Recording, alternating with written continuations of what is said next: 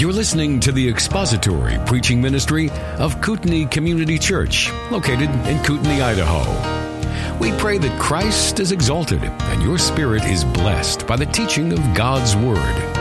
For more information about Kootenai Church, please visit us online at kootenaichurch.org. We started chapter 3. We're in 1 Thessalonians chapter 3 again. And we started chapter 3, in August of this year, I think it was. And in that time together, we looked at verses 1 through 5. The topic was comfort for believers. And we looked at the way Paul and his co-laborers attended to the needs of the believers in Thessalonica. They had been unceremoniously roughly ushered out of Thessalonica, as you saw in the scripture reading this morning, Acts chapter 17, 1 through 9. Before they felt that they had an opportunity to, at least in their own minds, spend the time necessary there with that body to give them the foundation they believed they would need to stand the struggles that life had to throw at them. There were three observations. We looked at the first 5 verses. We looked at the heart of a pastor who delighted in serving God and who loved the brethren, and he had opportunity to bring the gospel to. We looked at that. Those 5 verses were full of biblical truth regarding the ways that an under-shepherd can tend to the needs of the body of Christ. Now, I use the word under-shepherd advisedly because that's what elders in a church are, and with emphasis on the word under. The 3 observations we made, I need a course in remedial math, but the 3 observations we made is, number 1, they won't leave believers alone and unhelped, verses 1 and 2. Number 2, they won't minimize the fact that believers will be afflicted, verses 3 and 4. We'll talk about that again today. And number 3, they won't ignore the possibility of apostasy, verse 5. So Paul, even though he really needed Timothy in Athens, he needed his help. He needed his companionship. He was headed into a city that was dark, very dark. We think that everything is the worst it's ever been today. Well, in the days of the apostles, it was the worst that had ever been in their day. And Paul had to go into Athens. Didn't have to. Yeah, he did. Because he had a compulsion, which was to preach the gospel. He had to go into Athens and bring the gospel to that dark city. And he could have used Timothy. But he sent Timothy back to Thessalonica to be a blessing to them. Further, he didn't shrink back from letting the Thessalonians know that they would be persecuted, as will all who will live godly in Christ Jesus. Finally, he tackled the possibility of apostasy, but it was clear from his words that he did not expect that from this new group. Paul had seen the Holy Spirit at work in believers, in other believers, and he knew the truth of the Scripture. And just as he told the Galatians, he believed that in this little church, the one who had begun a good work in them would bring it to completion in Christ Jesus. Is that not a comfort to know that it is Christ, it is himself who will bring the work in your life to completion, that you don't have to depend on men? What a comfort that is. And with that as kind of a short review, normally my reviews take a lot of time because it's been a long time since I've been with you, but it's only been a few months this time. With that as a short review, we'll take a look at the next 5 verses in chapter 3. So let's look at chapter 3, and I'm going to read chapter 3, verses 1 through 10 to give us context. 1 Thessalonians chapter 3, verses 1 through 10. Therefore, when we could endure it no longer, we thought it best to be left at Athens alone, behind at Athens alone. And we sent Timothy, our brother and God's fellow worker in the gospel of Christ, to strengthen and encourage you as to your faith, so that no man may be disturbed by these afflictions, for you yourselves know that we have been destined for this. For indeed, when we were with you, we kept telling you in advance that we were going to suffer affliction. And so it came to pass, as you know. For this reason, when I could endure it no longer, I also sent to find out about your faith, for fear that the tempter might have tempted you, and our labor should be in vain. But now that Timothy has come to us from you, and has brought us good news of your faith and love, and that you always think kindly of us, longing to see us just as we also long to see you. For this reason, brethren, in all our distress and affliction, we were comforted about you through your faith. For now we really live if you stand firm in the Lord. For what thanks can we render to God for you in return for all the joy with which we rejoice before our God on your account, as we night and day keep praying most earnestly that we may see your faith and make complete what is lacking in your faith.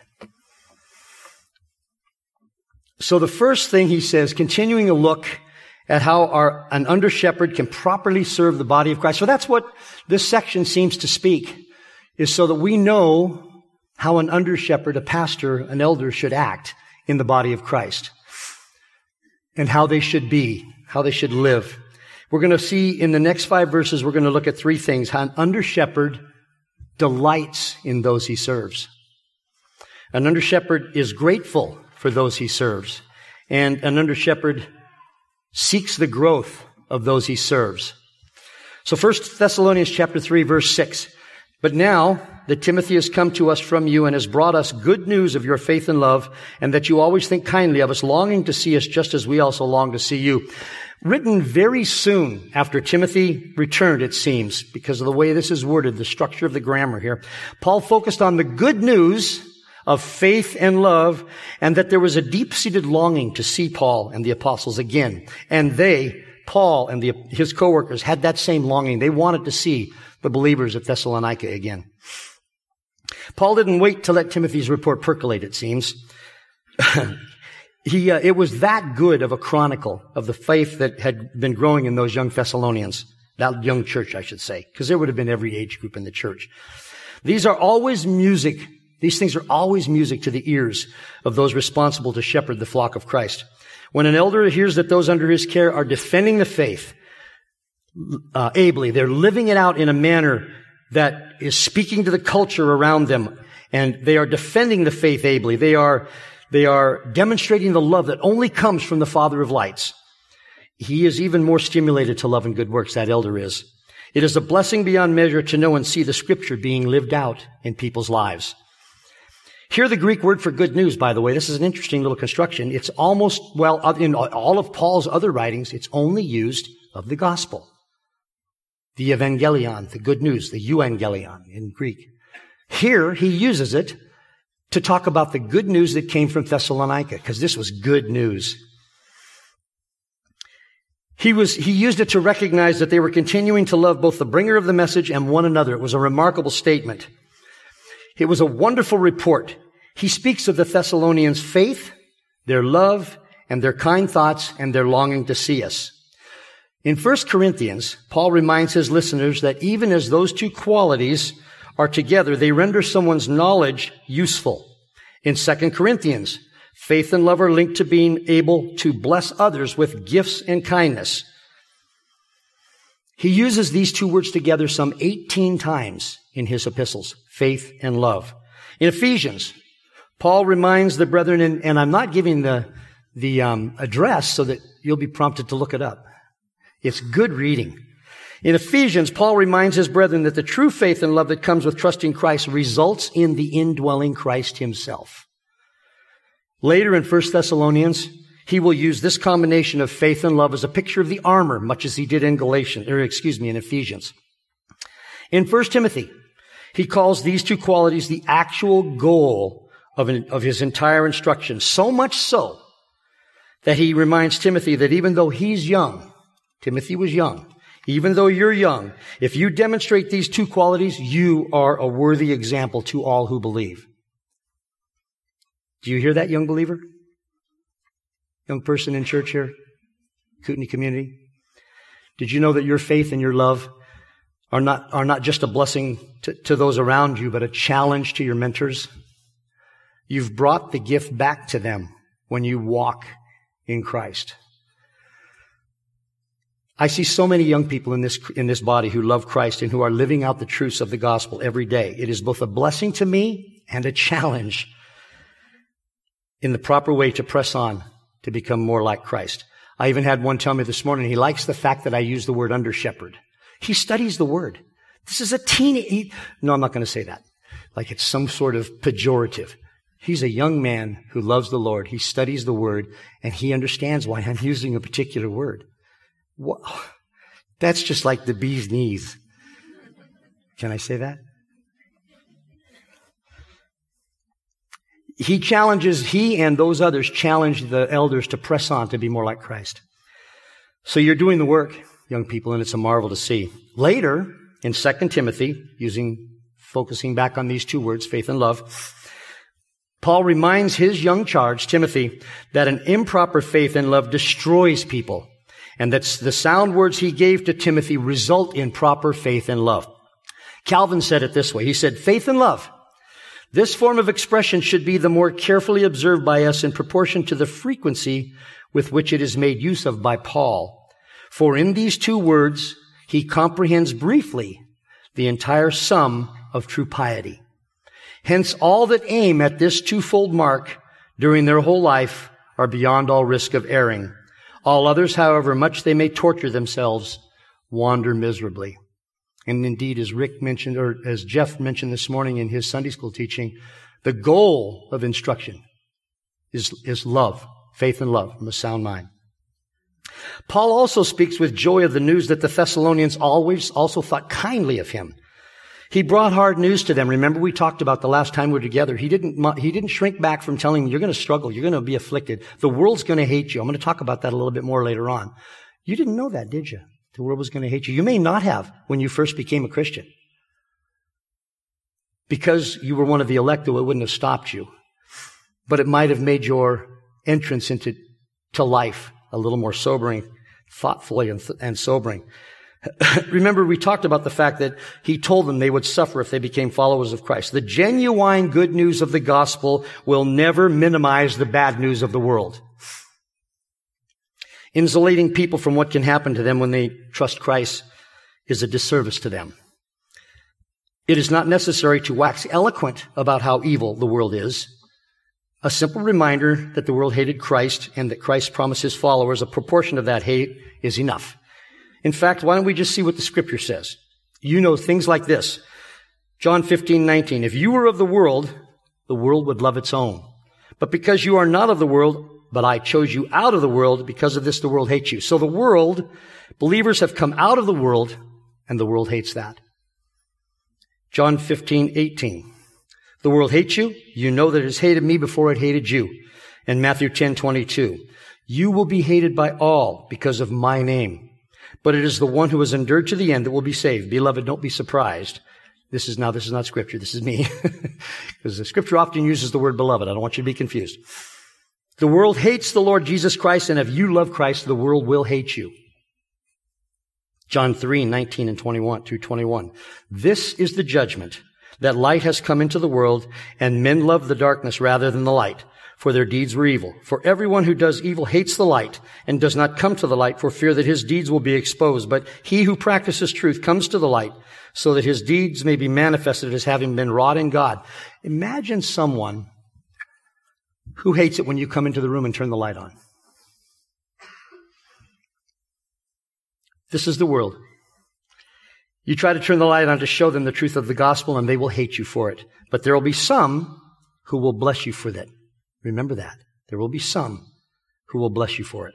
Always remember that. Romans 1:18, for the wrath of God is revealed from heaven against all ungodliness and unrighteousness of men who suppress the truth in unrighteousness.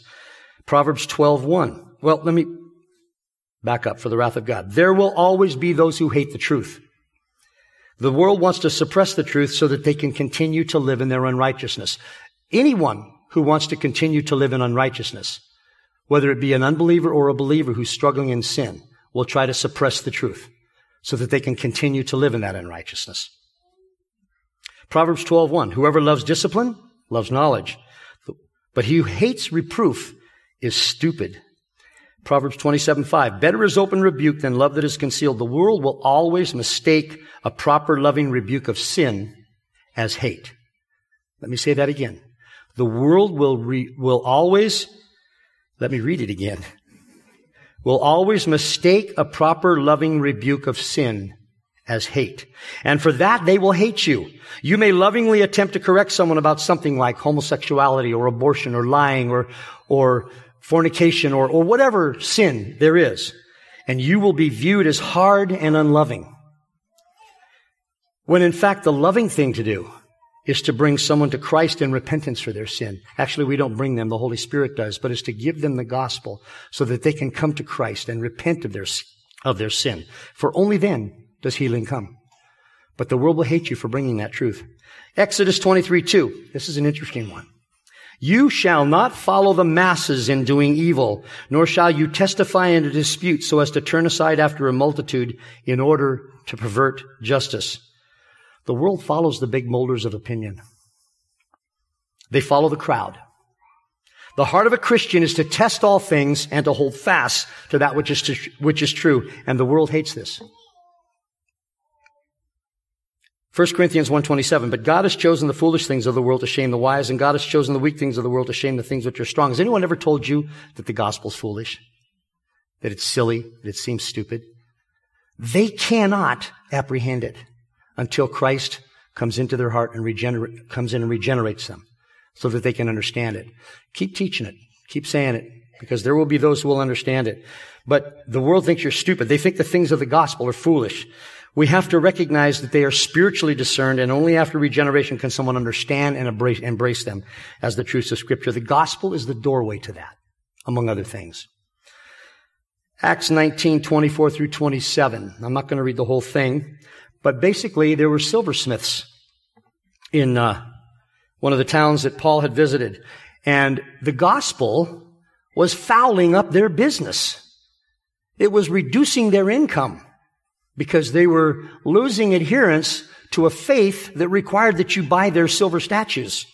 And then there was this girl that, there was a girl in Acts chapter 16 who was making a great deal of money for her handlers by telling fortune. The simple fact is that the bottom line of the world is diminished, can be diminished by the gospel. And they will hate you for that. Because the gospel is not about making money. What's truly reprehensible is that those who wear the guise of Christian in the church are preaching that you can be rich and famous if you'll just do certain things. You can be rich or healthy or wealthy. None of the gospel teaches that. And it is those who are the most reprehensible, that they would lead people astray. We've talked about that. Actually, I think it was brought up in Sunday school too. No, we don't collaborate. I think we just read the same Bible. There's a great deal more, but that suffices for now. I don't want to barrage you with the fact that the world hates you. Did any of you did you know the world hates you? You can nod your head. Yeah, okay, good. It should. Do not be surprised. Don't use it necessarily as a litmus test to see if you're doing right. Always test all things from Scripture and hold fast to the truth. But if the world hates what you're saying, if the world hates what you're doing, and you're doing it out of love, odds are you're in the right track. But always come back to Scripture. Paul was also delighted to know that the people he had invested his life in longed to see him. These are the people that he told that the world was going to hate him. I know he preached to them much more eloquently than I just did. He told them that the world would hate them, and they longed to see him again. The verb translated long has an intensity of purpose. Timothy had apparently told Paul that the believers in Thessalonica missed him terribly. What a balm to Paul's wounds that the world was giving to him. He was a blessed man, and he truly delighted in those he served.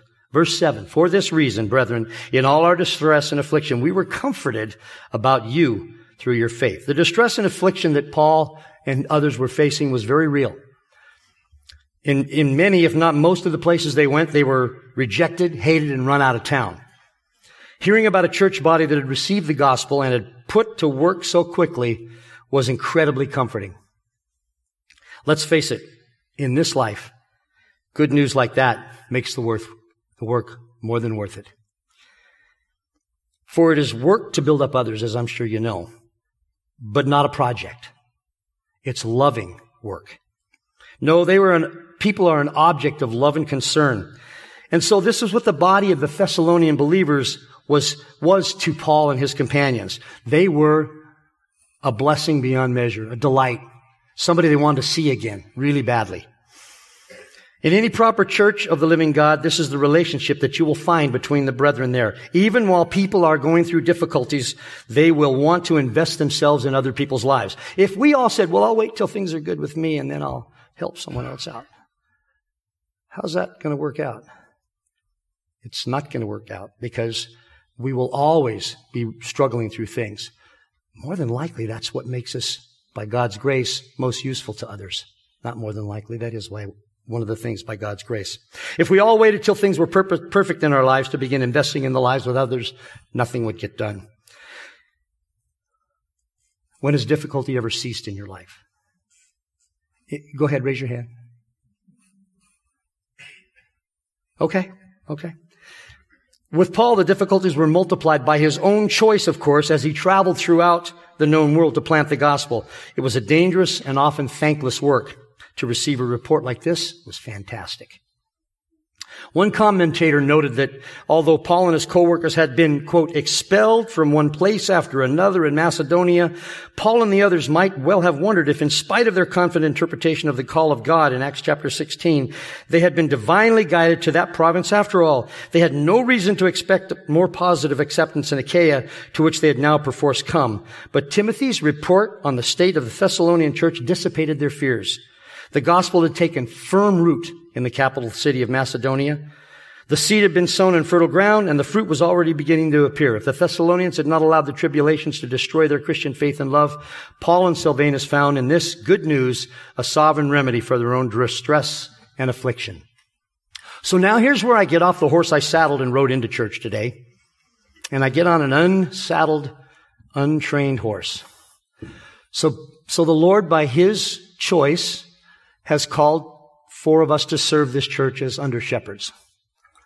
And I'm here to tell you, and other elders, they go, what's he going to say? I've had people come to me recently with difficulties and terrible things, hard things going on in their lives. And I've been blessed that they came to me. And I've had some of them relate, well, you seem so busy. If I'm too busy, then somebody needs to kick my legs out from under me. This is what I'm here for. You are what elders are called for. And we find it a blessing and a delight to be able to serve you. And if it ever goes to our heads, I know you'll take care of that, because this is a church that studies the Word of God. We want to be used by God. We want to be a blessing to you. And if I act too busy, then those of you that are more bold out there, confront me. Because I'm not. I'm not too busy. Neither is Dave. Dave's not here to defend himself. Neither is Jess. Marcia, don't hurt me after the service. Jim's on vacation, a well-deserved vacation. But our desire is to be a blessing and a service and a ministry. And we truly believe that the word under means under. We are under the great shepherd. He has called people to this kind of work. And we're always looking for others. There'll be an opportunity for that in the near days to come, I think. And so now some of you are terrified. That's good. One of the requirements that I believe an elder needs to have in his life is he needs to remain terrified his entire life. Properly terrified, if you will. Okay, now I'm going to get back on the horse. For now we really live. Verse 8. If you stand firm in the Lord. This report was so fantastic that Paul writes here what naturally flowed from his heart. As you truly stand in the Lord, he said to the Thessalonians, we can really live. Maybe many of you have heard the old funny about the billionaire who wanted to be buried in his Lamborghini. And when that happened, one of the onlookers inadvertently blurted out, wow, man, that's really living. I don't think so. I don't think that's what this means. Paul said he was really living. I hardly think that that's what it meant. He uses the present tense here because this kind of news is one that sustains one throughout their entire life. One commentator said, this is more than physical life. It is the fullness of the Christian life. The fullness of seeing others walking strongly in the gospel. I would also take it that Paul's choice of words here, as inspired by the Holy Spirit, are significant. The word he uses for stand firm is a military term, which denotes an armed force holding their ground. This is just another form of Paul saying that what he said to the Philippians, that he was confident of this very thing, that he who began a good work in you will complete it, or good work among you will complete it by the day of Jesus Christ, Christ Jesus. Oh, just read what's on the paper, Razor. It is at once a terrifying thing to know that those we have given the gospel to will be persecuted. But it is also, as I mentioned earlier, a very comforting thing to know that it is God himself who has the responsibility of seeing them through to completion. It is God himself. Don't stop preaching the gospel. And so, hearing of the perseverance, especially in this young church, that Paul did not have the time he wished to have in giving them the foundations they would need to stand the storms, it was wondrous to him. And so this is why Paul could say that it was the same kind of good news that the gospel was. Not exactly the same. Don't misunderstand me. I'm not minimizing the gospel. But this was good news when he heard that the Thessalonians were standing against affliction. It inspires us, as not as much as the gospel, but it's similar. It should be remembered that when those who had received the gospel from Paul were unfaithful, can we think of a church that might have done that? The word Corinth comes to mind. And caved into sin and false teaching, when that happened, he was devastated. He even became depressed over the Corinthian church. In I think it's chapter 7, verse 6. I should have looked it up, but I'm pretty sure that's it. He even became depressed. And God relieved that depression. How? By sending Titus to him with good news about the Corinthian church. That time it was about the wayward Corinthians. We are made this way.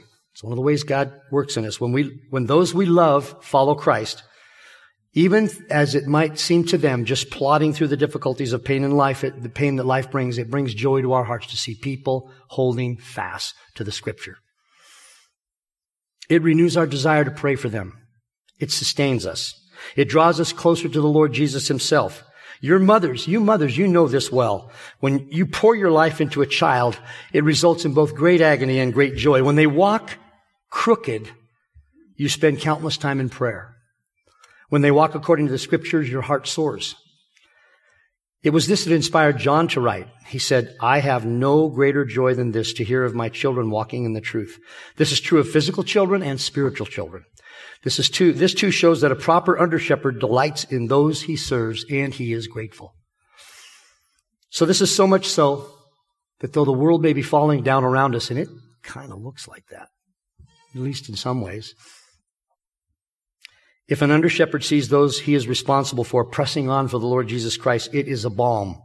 It is a delight, a blessing, and a wonder at once. Calvin again said this. He said, all pastors are reminded by this of the kind of relationship that ought to exist between them and the church. When things go well with the church, they are to count themselves happy, even though in other respects they are surrounded by much distress. On the other hand, however, if they see the building which they have constructed falling down, they are to die of grief and sorrow, even though in other respects there is good success and prosperity. Unquote. Now, of course, we know that the Lord builds the church. In context, Calvin is simply talking about the relationship that exists between a vibrant church in the middle of a destructive world system, how it brings joy to the heart of those who are responsible to serve.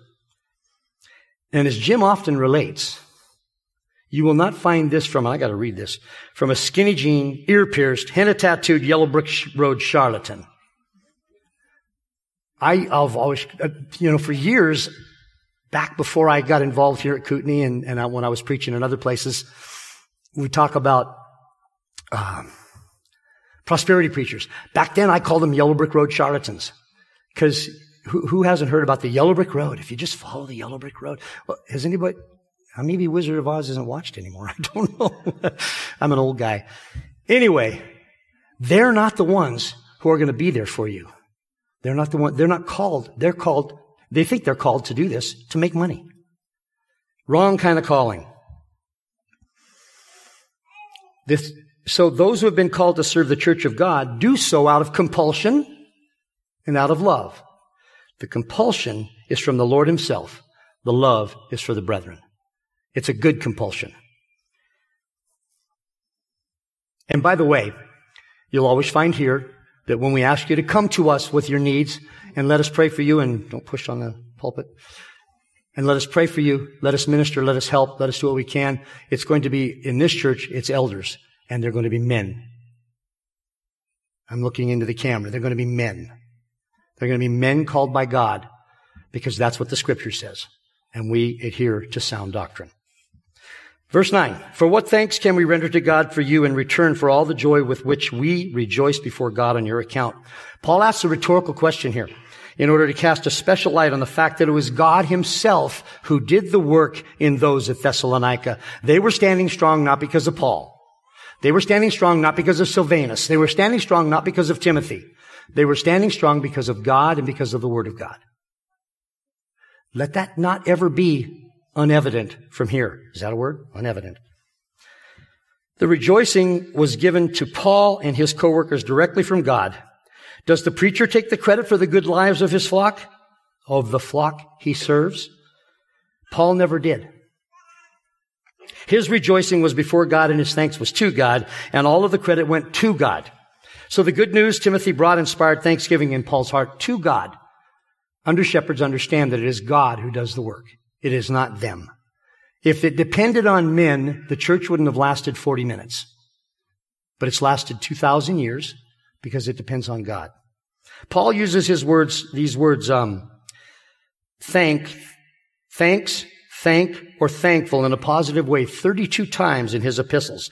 Now, this wasn't supposed to be a preaching addendum to the holiday we just celebrated, but I can't help mention that I did notice as I was working my way through this that it lent itself very well to that idea. There isn't much in life that came to Paul that he wasn't thankful in some way or another for. He was thankful for those he served. He was thankful for grace. He was thankful for the gifts of the Spirit. He was thankful just to remember people. He was thankful that those he taught lived out the gospel. He was thankful for Christ Jesus. He was thankful in prayer for others. He was thankful when anyone came to Christ and became a slave of Christ rather than a slave of sin. He was thankful when believers were obedient to the word. He was thankful for those who risked their lives for him. He was thankful for the victory that comes in Christ. He was thankful for the prayers of others. He was thankful for the inheritance waiting for him. He was thankful for being one of the elect. And he was even thankful for the distress and difficulties that came his way, because he stated that he delighted in them because they were an opportunity for God to work and for God to be glorified. And he was thankful for this young body in Thessalonica, who had weathered the storms in their lives in such a way that when Timothy brought back a report about them, it was clear they were victorious because of God, because of the gospel. This delighted Paul, and so he carefully gives all the credit and all the glory to God. The rhetorical question he asked, how can we possibly properly thank God for what he has done in you, is thus answered this way: by continuing to serve him. In this, an under-shepherd demonstrates gratefulness for those he serves by continuing to serve. And then as we look at the last verse here, verse 10, as we night and day keep praying most earnestly that we may see your face and may complete what is lacking in your faith. True to form, Paul reminds the Thessalonians that he prays earnestly for them. The words here translated most earnestly are a double compound. Paul was fond of double compounds. They weren't common in the Greek of the day, but Paul was fond of them. And it is because of the inspiration of the Spirit here, he puts that he is able to put into words what he's thinking. Now that we know that the inspiration of Scripture is perfect, and Paul said just what he needed to say. But here is a man, he may have actually been struggling with how to get this down on paper when he received this fabulous report from Timothy. He wants the Thessalonians to know how intense his prayer is for them. One could translate this, and I'm not claiming to be a Greek scholar or anything, but this is just kind of how it appeared to me. He was saying, as we night and day keep on praying over and above superabundantly that we may see your face. He wanted to see them again. This somewhat communicates the intensity of this prayer.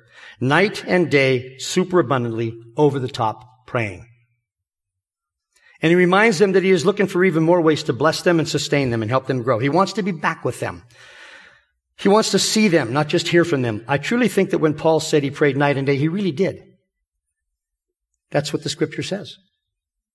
That's not to say that he prayed 24 hours a day, but his life was one of sustained petition to God for the many things that he was doing. When difficulties came, he turned to praying.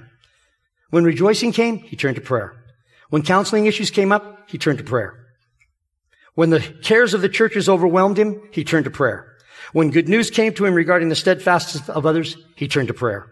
My dear wife resorts to prayer whenever difficulties come up in our lives.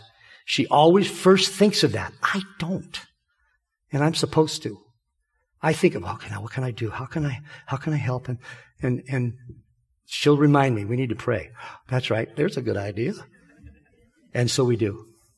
And I'm so grateful for that. And men, you know, they're the other, sometimes more than the other half. They're the ones that often remind you of the things that are lacking. I'm so grateful for that. So, this is not how Paul lived the way I do. He was truly a man of prayer in the sense that prayer permeated his life. Now, I drink coffee black. But when you stir the cream into your coffee, it doesn't just set on the top. It doesn't sink to the bottom. What does it do? It mixes in. That's the idea. Prayer needs to be mixed into your life so that it's an everyday part of it. It's a part of every taste of life that comes your way in some way, shape, or form. Sometimes more intense, sometimes quick, sometimes hours, sometimes from lists are okay, especially when you get my age. Now, what was that person's name? And I look them up in the church directory, and it doesn't have a picture, and I go, when is Jim going to get a picture there? So I know. It's Jim's fault. Okay, so if I'm not praying for it, it's Jim's fault. That's the idea. It's mixed into your life. It becomes part of your life. It needs to be part of your life. God works through the prayers of his people. I can't give you a scientifically reasoned out thought there, but he says, I will work through prayer, and I believe him. Finally, Paul wants to continue the work that he started and by the grace of God be part of the ongoing sanctification of the Thessalonians, the ongoing day-to-day growth of the Thessalonians. The subject of what is lacking in the lives of the Thessalonians comes up again in chapters 4 and 5, where Paul lists some of the things that the Thessalonians need to grow in. And here's just an abbreviated list. Here's the things that he felt were lacking in their lives. Now, this is because he got to know them, and he knew people that knew them, and he spent time finding out about them because he loved them. They needed extra help in sexual purity, chapter 4, verses 3 through 7. The love of the brethren, chapter 4, verse 10. A habit of minding their own business, chapter 4:11. Proper attitude towards outsiders, chapters 4:12. A correct theology regarding death, chapter 4:13 through 5:11. They needed extra teaching regarding hard work, chapter 4:11. Do you know hard work is godly? It's a good thing. Can't we all just hug and take a nap after we've worked hard? Behavioral sobriety, chapter 4, verse 11. Hospitality, chapter 4:12. Strict attention to the times in which they lived, chapter 5, 1 through 10. Mutual encouragement. These are areas that a good, functioning, vibrant church needed further teaching in. Mutual encouragement, 5:11. Obedience to godly and proper leadership, chapter 5, 12 through 13. Biblical housekeeping regarding their behavior, 5:14. Patience, 5:14.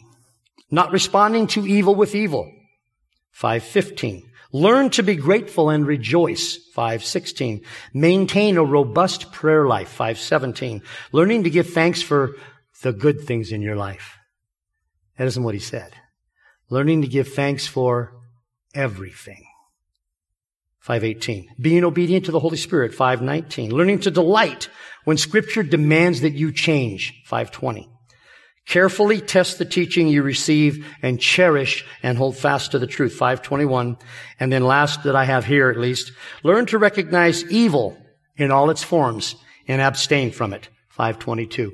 These are some of the things that he felt needful to be involved in the sanctification of the Thessalonians.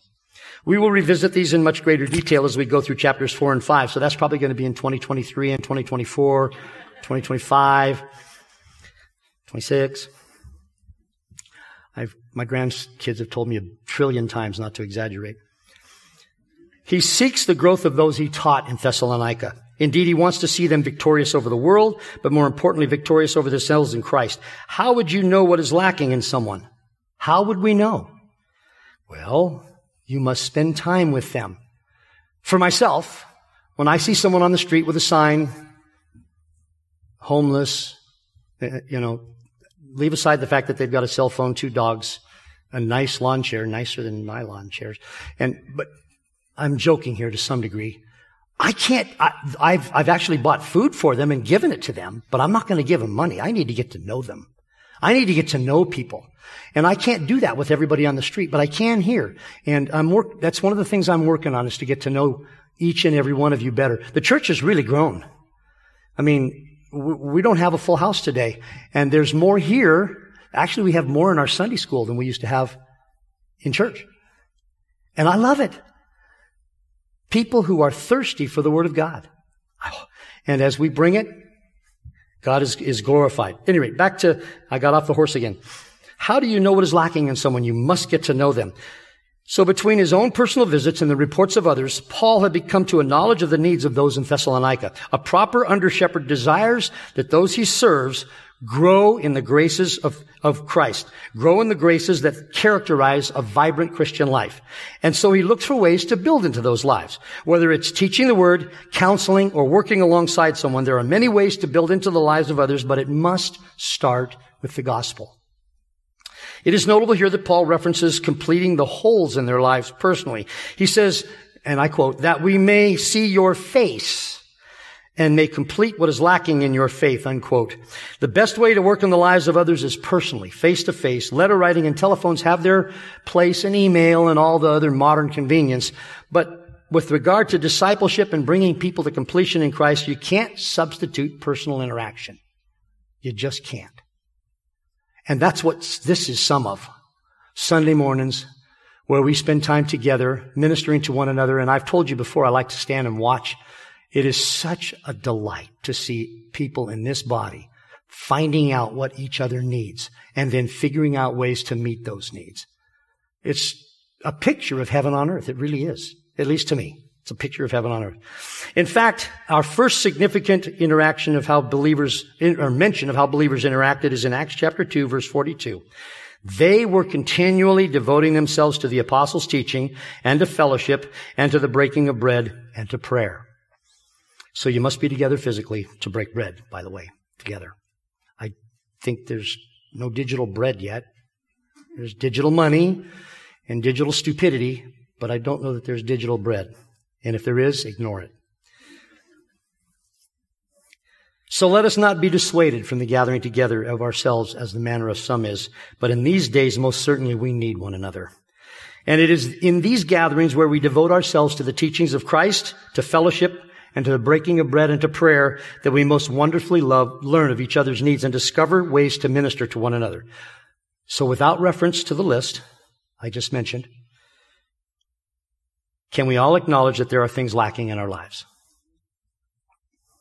Can we also all acknowledge that God has provided everything we need in the Scriptures for life and godliness? So now I don't get a prompting. When I get a prompting, and I've heard that word a lot, and it's a good word, as one happened today, what happened to me, I believe biblically, was I was prompted to go to the Scripture and to prayer. What does the Word say about this? How can I minister the Word to someone in need?